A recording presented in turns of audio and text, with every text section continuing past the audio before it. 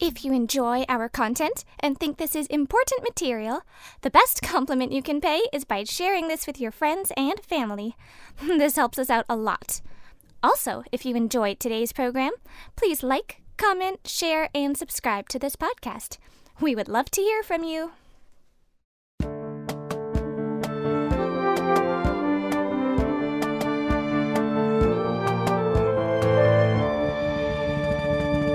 The Truth in My Days podcast is sponsored by the Truth in My Days ministry. Welcome to the Truth in My Days podcast, where we defend the Word of God against the challenges of men. So let us hear the word of the Lord.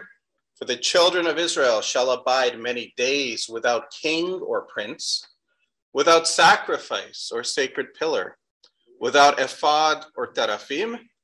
Afterward, the children of Israel shall return and seek the Lord their God and David their king. They shall fear the Lord and his goodness in the latter days. So word of the Lord, Hosea chapter 3, verses 4 to 5. Today's sermon, after many days. Early in the year of our Lord, AD 2020, COVID suddenly appeared in our land. A great deal of fear was quickly ginned up. Schools were shut down. We were told there would be 2 weeks to flatten the curve, remember? But it didn't stop with the schools. The government declared a state of emergency, shutting down much of the economy and most of the social interaction in society, including services in places of worship, included churches, included us. As a result, most churches took to meeting virtually on Zoom or some other such platform. And the 2 weeks to flatten the curve turned into 2 long years of shutdowns and restrictions, during which churches could not meet together physically. Could those meetings still qualify as church? I addressed that nearly 2 years ago, in a sermon called Online Church. I gave my view that yes, online church is still church, but suboptimally. I pointed out that according to Acts chapter 2, verse 42, the 4 hallmarks of the church assembled are the apostles' teaching, fellowship, the breaking of bread, and prayer. We looked at whether those could be done via Zoom. We concluded that the first could certainly be done. Fellowship, you could do elements of it after a fashion. We could exhort one another to good works, for example, but certainly that was suboptimal. The breaking of bread, you could, again, do theoretically, but not together. Each would have to do it in his own home while we're seeing each other on Zoom. The fourth one, prayer, yes, you could do that. So Zoom church was church, but as I said, suboptimal. It's not what the church can be and should be. We are meant to assemble together in person, where we can do all 4 of the hallmarks. There's something important and inimitable about meeting in person. This is why we see in Hebrews 10, 24 to 25, let us consider one another in order to stir up love and good works, not forsaking the assembling of ourselves together, as is the manner of some, but exhorting one another, and so much the more as you see the day approaching. There's something important. There's something that cannot be done when you're not meeting in person. If we look, for example, at Paul's first missionary journey, you remember he went on that missionary journey between the years 48 and 49, along with Barnabas and with Mark. And Mark abandoned them pretty soon in. But he continued on with Barnabas, and they went to a variety of places, Salamis, Paphos, Attalia, Perga, and established churches. And the next year, after this, Paul said to Barnabas, let us now go back and visit our brethren in every city where we have preached the word of the Lord and see how they are doing. They didn't have Zoom in those days. They didn't have telephones. They had dead letters, and the postal system was actually quite efficient. But they didn't want to just write letters. They wanted to go and visit them in person. And Paul does so, even to the extent of being forced to break with Barnabas over this, because Barnabas wanted to bring Mark along. Paul said, no, he bailed on us last time. We can't trust him. And Paul ends up going with Silas instead. Now, he wants to see them in person, and this desire for personal interaction, for being together, suffuses the epistles.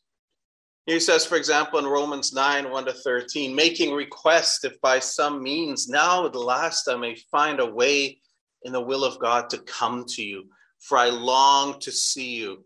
I often planned to come to you, but was hindered until now. He wants to come. Why does he want to come? That I may impart to you some spiritual gift, so that you may be established, that I may be encouraged together with you by our mutual faith, both of you and me, that I might have some fruit among you also. See, he wants to come and benefit them. He wants to give them something good. He wants to do something for them, but at the same time, it will be a blessing to him too. I may be encouraged together with you. And this is why he wants to see them in person. Towards the end of the letter, Paul revisits the same topic. Listen to this. I also have been much hindered from coming to you, having a great desire these many years to come to you. I shall come to you. I hope to see you on my journey. So eager to see them. And now, again, he emphasizes what he can do for them, but also what they can do for him. To be helped on my way there by you, if first I may enjoy your company for a while. So the mutual and differing benefits from in-person contact among Christians, and he enjoys their company. That I may enjoy your company for a while. He enjoys their company, as we should do. Now think about it. Paul, through the Holy Spirit, has penned this magnificent letter to them, and he still wants to see them in person. This kind of distance contact is just not enough for him. And we see this elsewhere, and we see it not just from Paul. The Apostle John, for example, writing 2 John, finishes it this way: having many things to write to you, I did not wish to do so with paper and ink, but I hope to come to you and speak face to face, that our joy may be full. The letter just doesn't cover it. Again, in this next letter, 3 John, I had many things to write, but I do not wish to write to you with pen and ink, but I hope to see you shortly, and we shall speak face to face. We see this thing again and again and again. To Thessalonica, for example, Paul writing to the Thessalonians, we, brethren, having been taken away from you for a short time in presence, not in heart, endeavored more eagerly to see your face with great desire. We wanted to come to you. See it again later in the same letter. You always have good remembrance of us, greatly desiring to see us, as we also to see you. See, the feelings are mutual. Paul wants to see them. They want to see Paul. And then Paul continues. He is praying exceedingly that we may see your face and perfect what is lacking in your faith. May God direct our way to you. And again, you see the desire here is to do something for the Thessalonians, to impart some benefit for them. And yet again, with Timothy, Paul's protege, I thank God whom I serve with a pure conscience. Without ceasing, I remember you in my prayers night and day, greatly desiring to see you. So why? Why this fervent desire to gather with other Christians, fellow believers? We saw already, John's given reason, our joy may be full. It should be a happy thing to meet with fellow Christians, but there's also this. Remember, we read this before. In order to stir up love and good works, exhorting one another. Remember that Paul wanted to impart some blessing to the people, to do things for them and they for him. And this is a sort of thing, stirring up love and good works, encouraging one another to do good things, maybe guiding them how to do it, giving them advice on that, exhorting each other, reminding them to serve the Lord, reminding them to live the way the Bible says. You can do it on Zoom after a fashion, but it's not the same as when you can do it in person, where you can see the people, you can see what's going on with them, you can see what the needs are directly, where you're looking at an actual human being instead of it's usually just a black box. So this is the purpose we have in gathering together, a chief purpose. This is something that the Bible repeatedly emphasizes as well. In 1 Thessalonians 5:14, we exhort you, brethren, warn those who are unruly, comfort the faint-hearted, uphold the weak. The different needs in the congregation, people at different points in their spiritual lives, and you can pick up on that, we hope, when you're in person. You can do that. There's some people who need to be warned, who are not living the way they should be. The others who are faint-hearted, perhaps because of troubles they face, and you can comfort them. Those who are weak in the faith, you can uphold them. We see this as well in Galatians 1:6-2. Brethren, if a man is overtaken in any trespass, you who are spiritual, restore such a one. Bear one another's burdens. Yeah, difficult to do that remotely. You need to be in person for that. And again in Colossians 3, let the word of Christ dwell in you richly in all wisdom, teaching and admonishing one another in psalms and hymns and spiritual songs. Worshiping together. On Zoom, what do? We saw videos of music playing. I'm hoping you were singing along to that. But now in person, we can bring back song leaders, people to lead us, and we can sing together, worship together. It's the sort of things believers can do together. And there's the flip side. There's also the matter of church discipline. Unpleasant to think about it, but sometimes it does come up. A brother sins against another, needs to be dealt with. And according to Jesus' advice here, Jesus' instructions here, it's the job of the church to do that. If they cannot reconcile on their own, they can't settle their differences with the help of 2 or 3 others, then it's the church that has to deal with it. It's a necessary thing, something that too few churches actually do. And it applies even to the leaders. Do not receive an accusation against an elder, except from 2 or 3 witnesses. You be careful when you're confronting a leader, but of course that presupposes you've picked your leaders properly and according to biblical standards. But even there, you're careful, but those who are sinning rebuke in the presence of all. Leaders are not immune to church discipline. And again, this is something very hard to do when you are not together in person. So these are the things we can do, things we were doing, and we couldn't do these things anymore. 2 years of not meeting together. 2 years of a form of captivity. And what does that make me think of? It makes me think of the Babylonian captivity. The Babylonian captivity of the Jews in the Old Testament. You recall in the year 586 BC, because of the sin of the Israelites, the Babylonians were allowed to conquer them and deport them into Babylon to complete the prophesied 70 years of captivity there. That's what was in view in our reading this morning. The prophet Hosea telling them, you know what? You're going to abide many days without king or prince. You're going to be captives in a foreign land. You're not going to have your own leaders. You're going to be under the thumb of the Babylonians. And while you're there, you're not going to be able to practice your faith properly. You'll have no sacrifice because there's no temple. You'll have no ephod. That was that device that the high priests used to determine the will of God. So they could not, for them 70 years in captivity, they could not practice their religion properly. On the flip side, they also would not have trappings of the pagan religions that they had started following in rebellion against God. The sacred pillars, the teraphim, which are little household idols. And the question God was asking implicitly to see, which are you going to miss? When you don't have the worship of the true God, you don't have those pagan iniquities you were doing, which one are you really going to miss? Which one are you going to come to appreciate when you're away? And they found out when they returned.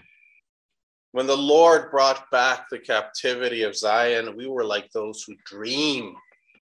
Then our mouth was filled with laughter and our tongue with singing. Then they said among the nations, the Lord has done great things for them. The Lord has done great things for us, and we are glad. You can imagine the great joy when they were finally released from captivity and allowed to reassemble for the true practice of their faith. Just imagine that, like those who dream, their mouth filled with laughter, their tongue with singing. After all this time, with both true religion and false, they knew which one they wanted. Or did they? Did they? When you read of their return in the book of Ezra, you see how many went back. It was a very, very, very small percent of the total population.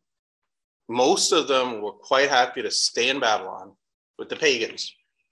Maybe some of them would keep trying to worship the true God in Babylon. Maybe some of them adopted the Babylonian religion. It's a very small percentage that actually went back. A very small percentage that were like those who dream, whose mouths were filled with laughter, the tongues with singing, and as a way of purging the people. People who did not care to be faithful to God could stay there, and only the true believers would return. And these ones knew which one they wanted. Afterward, the children of Israel shall return and seek the Lord their God and David their king. They shall fear the Lord and his goodness in the latter days. They came back for true worship. And so what was this after that lengthy captivity? It was a new start. The return offered them a new start, a chance to start over, a reboot to their relationship with God, a do-over, a mulligan, so to speak. It was a new opportunity to be faithful, to stay faithful, and to get it right this time. And they did get off to a great start. They quickly laid a foundation for a new temple. The old one had been destroyed by the Babylonians. But within 2 years, they hadn't finished the temple. They faced local opposition. The government ordered a shutdown.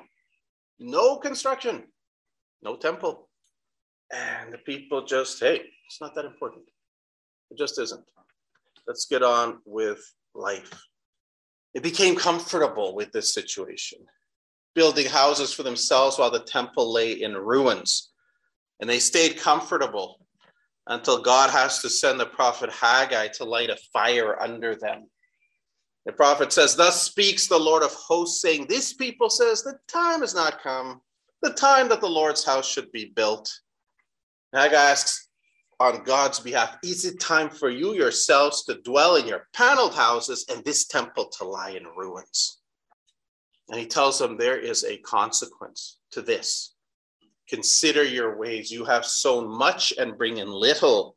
You eat but do not have enough. You drink, but you are not filled with drink. You clothe yourselves, but no one is warm. And he who earns wages to put into a bag with holes. Thus says the Lord of hosts, consider your ways.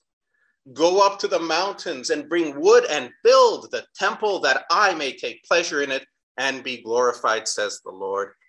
You looked for much, but indeed it came to little. And when you brought it home, I blew it away. Why, says the Lord of hosts? Because of my house that is in ruins, while every one of you runs to his own house. These people came back like those who dream, mouths filled with laughter, tongues with singing. Very quickly, they settled down to caring only about the things of this life and not the things of God. You think things are going to go well when you're dissing God? Think again, says Haggai. You think you can leave God out, God goes secondary, God goes on the shelf, and things will turn out better for you that way because you have more time for your own things? No, absolutely not. And so with the ministry of Haggai, they finally get busy on the temple again, and they finish it. A mere 20 years after their return from captivity. They finish the temple. And then later, God sends more exiles back under Ezra, the priest, who deals with some backsliding among the people. And then Nehemiah, who oversees, finally, the rebuilding of the walls of Jerusalem.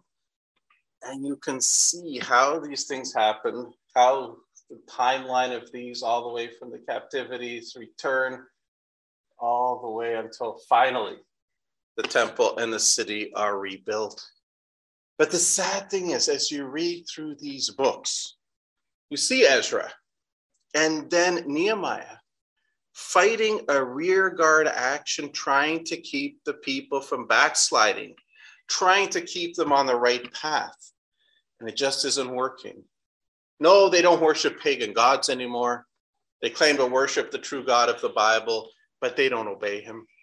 They don't care much about him.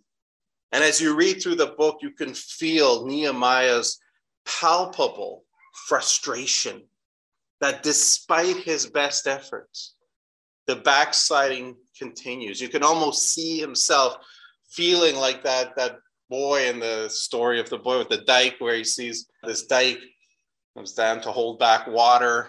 This is in Holland, where they have to keep building these to keep their land dry. And there's a hole in it. And he plugs the hole with his finger. And then another hole breaks out. He plugs that with another finger. And then another one. He plugs as many as he can. And then he runs out of fingers. His efforts to hold back the destruction they're not enough. And you can see Nehemiah's frustration, because that's what's happening. After that lengthy captivity where they should have learned the lesson, and they seem to learn the lesson, it's not long before they're back to their old ways. And Nehemiah kind of, towards the latter part of the book, he's saying, Lord, remember for my good the things I did for these people, things I tried to do for these people. Because he's recognizing that despite his best efforts, it's not happening. They just don't care enough. They were so enthused when the captivity ended, only to return finally at long last to spiritual laziness and backsliding. Very, very sad, actually, when you think about it. Very sad. You have the 400 years of silence, and the Messiah comes, and most of them reject him. The Messiah that they've been waiting for centuries is there, and they kill him instead. He doesn't stay there. And there are many who come to him, but the majority don't.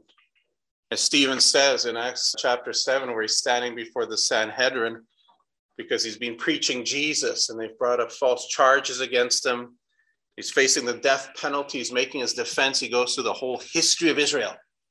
And he points out that every time God does something new, every time God tries to bring them back, they just resist.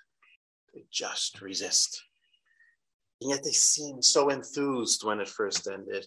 And I'm wondering now, what's going to happen here? Our version of the Babylonian captivity seems to be over now. The restrictions are ending. We can meet again together. We'll be able to see faces again as of tomorrow. And how are we going to react? Are we going to be happy? Are we going to be like those who dream? Our mouths going to be filled with laughter. You can actually see laughing mouths again. Are your tongues going to be filled with singing, where you can actually hear what people are singing because it's not being muffled by a word, right? The question is, as a church, what are we going to do with that? We got this nice, fresh start, as the Israelites did when they came back from captivity. But the same question is to us as it was to them. What are you going to do with this new start? Are you going to be serious now about that faith? Are you going to be gathering together for the apostles' doctrine, for fellowship, for the breaking of bread and prayers? Are you going to get serious about knowing the Bible and living for Christ? Are you going to be serious about holiness, about living the way God tells us in the Bible that we should live? Are you going to get serious about storing up treasure in heaven, about doing things for God, things that will be yours for all eternity after Judgment Day? Are you going to make use of the learning opportunities that this church affords? You can grow in the faith, knowledge of God. Or is it going to be the backsliding that we saw with the Israelites? You kind of, hey, we're happy to be back, and then we're just going to go back to the normal ways. The ways we followed before. Let's forget about Bible study. That's too much work for me to read the Bible regular on my own. Forget about going to Sunday school and learning there because, hey, I got school, I've got career, I've got online gaming. Those are the things that should use up my time. We need to think about it, folks. It is a chance to get a good, clean, fresh new start. But Old Testament Israel, they had that chance too, and they blew it. And they ran out of chances. We just might be running out of chances too. I don't know, but we might. So we have this chance. Let us not squander it. Let us take full advantage of it and become the church that God wants us to be. Up to you guys, what you're going to do. Think carefully. Thank you for listening to the Truth in My Days podcast with John Torse. If you like our content, please share this information with family and friends. It helps us a lot. We also would love to hear from you. You can reach us on Facebook, Instagram, and YouTube by searching Truth in My Days as one word again. Truth in My Days as one word. No spaces in between. Or reach us by email at info@truthinmydays.com. You may also visit our website for more comprehensive material and to learn more about our ministry. Our website is truthinmydays.com. Thank you.